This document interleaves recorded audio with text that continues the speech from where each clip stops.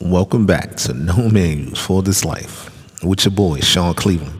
We're going to continue on that road I started down the other previous episode when we were talking about the fact that Black Lives Matter and we needed to focus on this. And we're going to continue discussing topics that are going on in today's society because, like I mentioned earlier, when you have a platform, you have to speak up and you have to say something.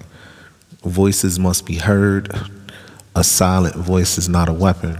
And in a war where weapons are used against you, you need to find your own weapon to respond. So in today's segment, we're just going to pick out a few topics that I've been discussing with people I know, people I come across, or things I just have opinions on. So we're going to call this segment that, opinions. And always remember, I am no professional. Yes, I have degrees. Yes, I have credentials, but I'm not an expert. These are just my opinions and my perspective about certain topics, and I just want to share them with you guys. Okay, so the first thing I'm going to give an opinion on, let's start with the idea of voting. This is a huge pet peeve for me. First, let me start by saying that everyone, of course, has the right to feel the way that they feel, and if they choose not to vote, that's a choice that they do as an individual, obviously have the right to make. But the thing that irks me or bothers me is when someone that does not exercise their right to vote, especially a minority or a black person in particular, complains about the country and how it is and all the bad things going on, all the bad laws and the bad rules. My thought is, if you do not use the power that is given to you, although it is limited and a deceptive power, and exercise your right to vote, then you, in my opinion, have also given up your right to complain about the system and the rules needing to be changed. If you don't do anything about it and you don't act on it when you have the power to do so, then shut the heck up. Shut your mouth. Stop complaining if you're not going to try to stop what's going on and you got the power to do so, even if the power in your mind is only symbolic. See, this is not to say that the power in voting automatically or successfully translates into noticeable and beneficial change. I'm not naive enough to say or believe that. However, it is a place to start working towards the process of change. And I do want to take a moment and point out to my listeners that voting only for the president is not the way to impact legislative change. As a citizen, you need to exercise your right to vote in every election, especially those connected to Congress and the Senate and those areas of government where the people you vote for actually draft, propose, and pass the laws that directly affect our everyday lives. When you want laws to change, you need to vote in lawmakers. Listen to that again. When you want the laws to change, you need to vote in the lawmakers that feel the way that you do so that they will create those laws that reflect your shared feeling. Our counterparts do it all the time. And I have an interesting anecdote about voting that gives a clear opinion of another point of view that I have. Okay, one day I was speaking with someone that I know that happens to be Caucasian and is very supportive of the Black Lives Matter movement and was so angry about how broken he feels the system of voting in America is. He was going on and on about how the system is broken. It doesn't listen to the people. It excludes minorities by robbing felons of their right to vote because it's disproportionate, because a disproportionate number of felons in America are black as opposed to being white. So that means more black people don't get to vote and you hold their right to vote away from them to offset the balance of power when it comes to electing representatives. Then he was like, right, Sean? Tell him you understand and you agree, don't you? It was hilarious because I smiled and I calmly told him that I couldn't disagree with him more. He was dumbfounded. And then I went on to say, I don't think that the voting system or any other system in America that discriminates against black people, women, and anyone is broken at all. He stopped dead in his tracks and was like, what? How can you of all people say something like that? I said, well, let me say it again. I do not think that the voting system or any other system that discriminates against black people, women, and any other group is broken at all. I actually believe that the voting and every other racist and discriminatory system in this country is working just fine. They are all doing exactly what they were set up and designed to do. These systems were not designed to include black people and to be equitable to them. So they are working extremely well, especially at the present moment.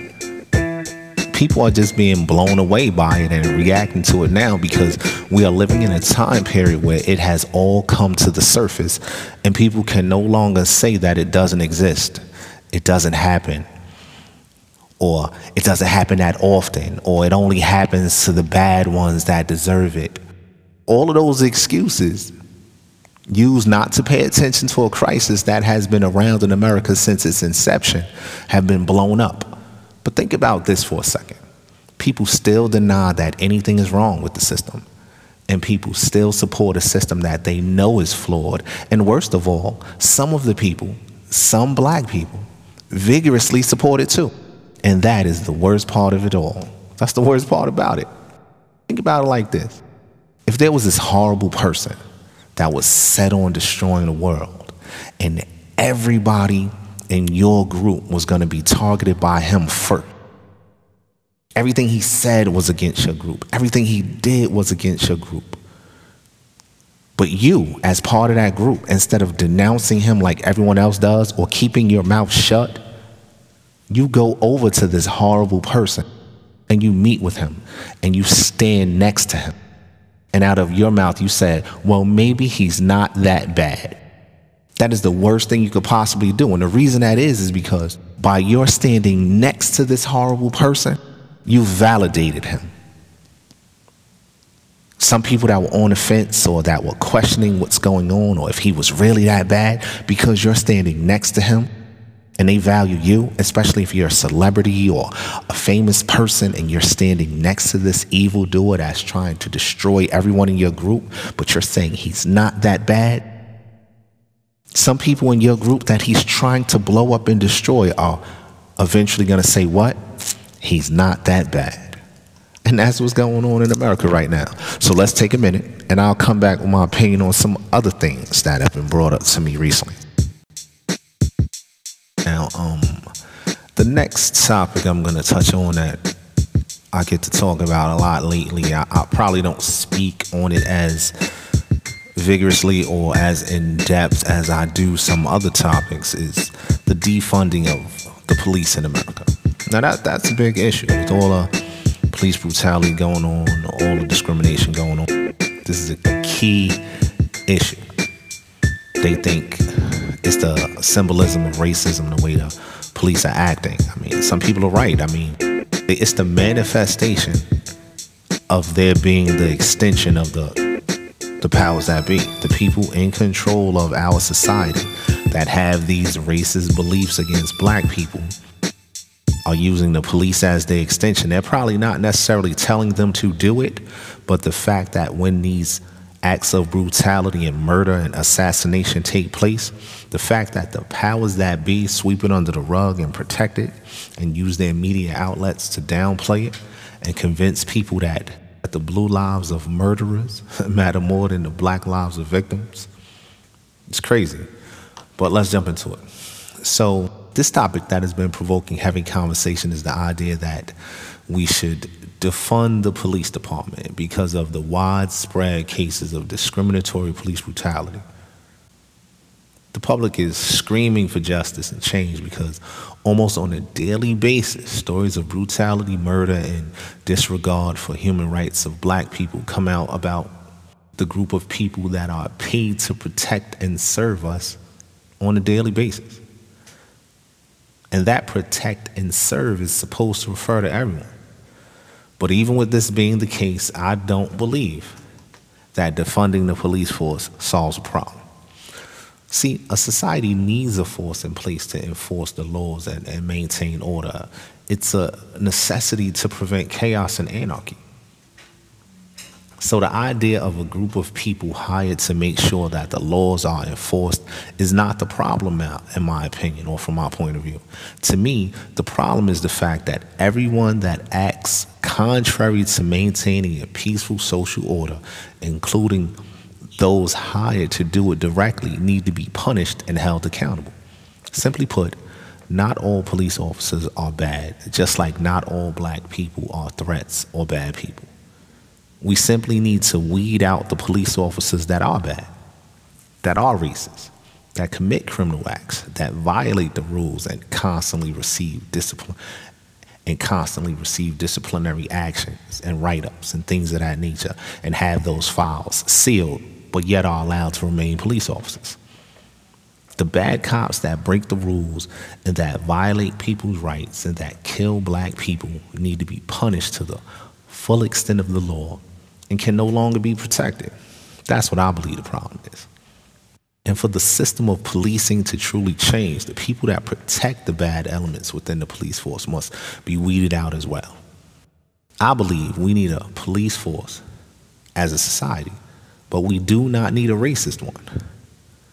But realistically, in a society where the idea that people of color, specifically black people, are less than their Caucasian counterparts, where that is acceptable, and where every media outlet of supposed merit portrays black people as a threat, the way the police treat black people should come as no surprise. And the fact that they get away with it on a regular basis, a daily basis, should come as even less of a surprise. This is so sad, but it is so true. I'm putting this out there, so anyone with any thoughts, comments on it, come back and let's talk about it.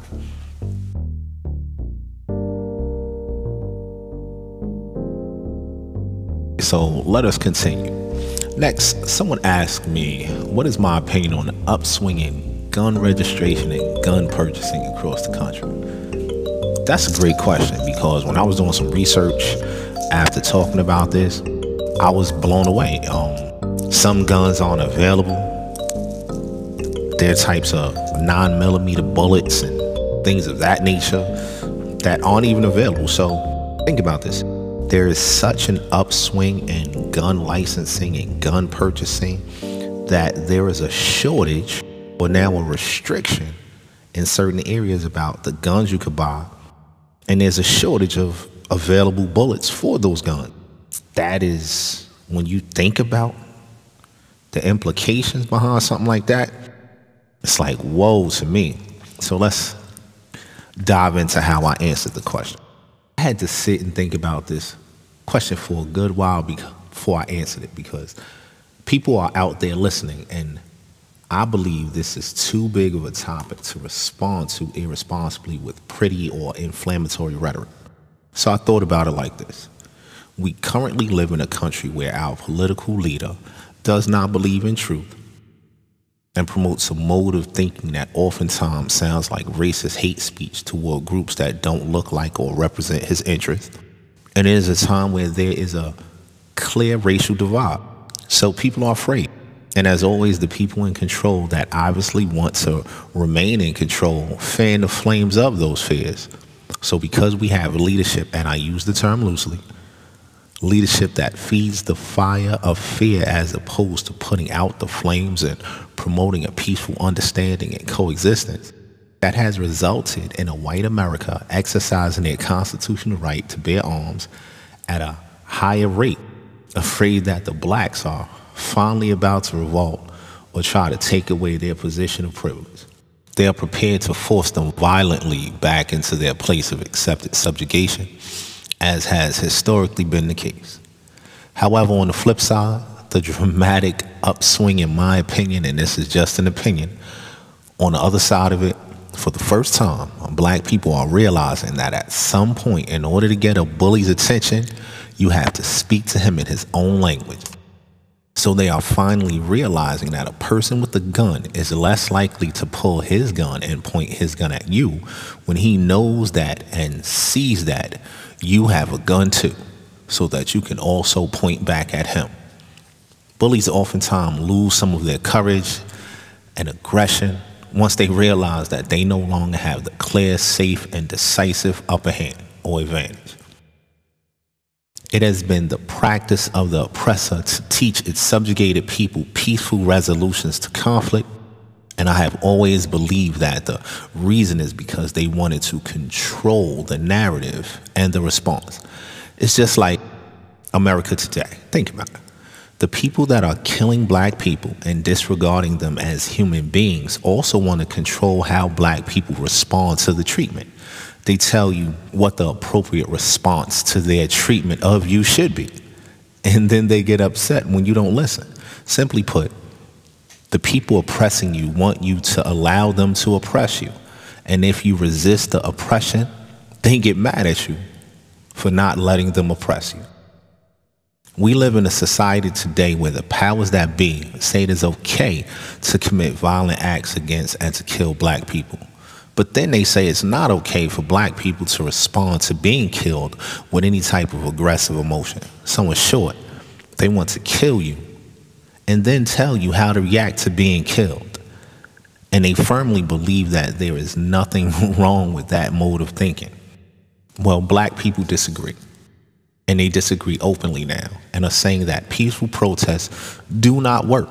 So now it's time to legally exercise my right to buy a firearm and use it to protect myself, my family, and everyone that looks like me and is a target of racially motivated violence and injustice. That's my overall take on the upswing and gun purchasing and people getting their gun licenses in America today. One side wants to defend what they've always defended, their right to have privileges and be in a position of power, while the other side feels like, you know what? I'm tired of turning the other cheek. I have no cheeks left. You already punched me in both of them. You sick of my cheeks now. You cutting my throat. You shooting me in the back.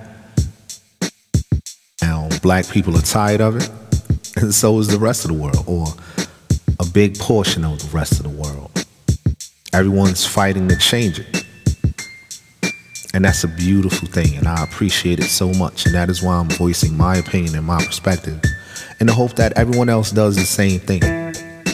Stand on your principles. Stand for what you believe is right. And fight for it.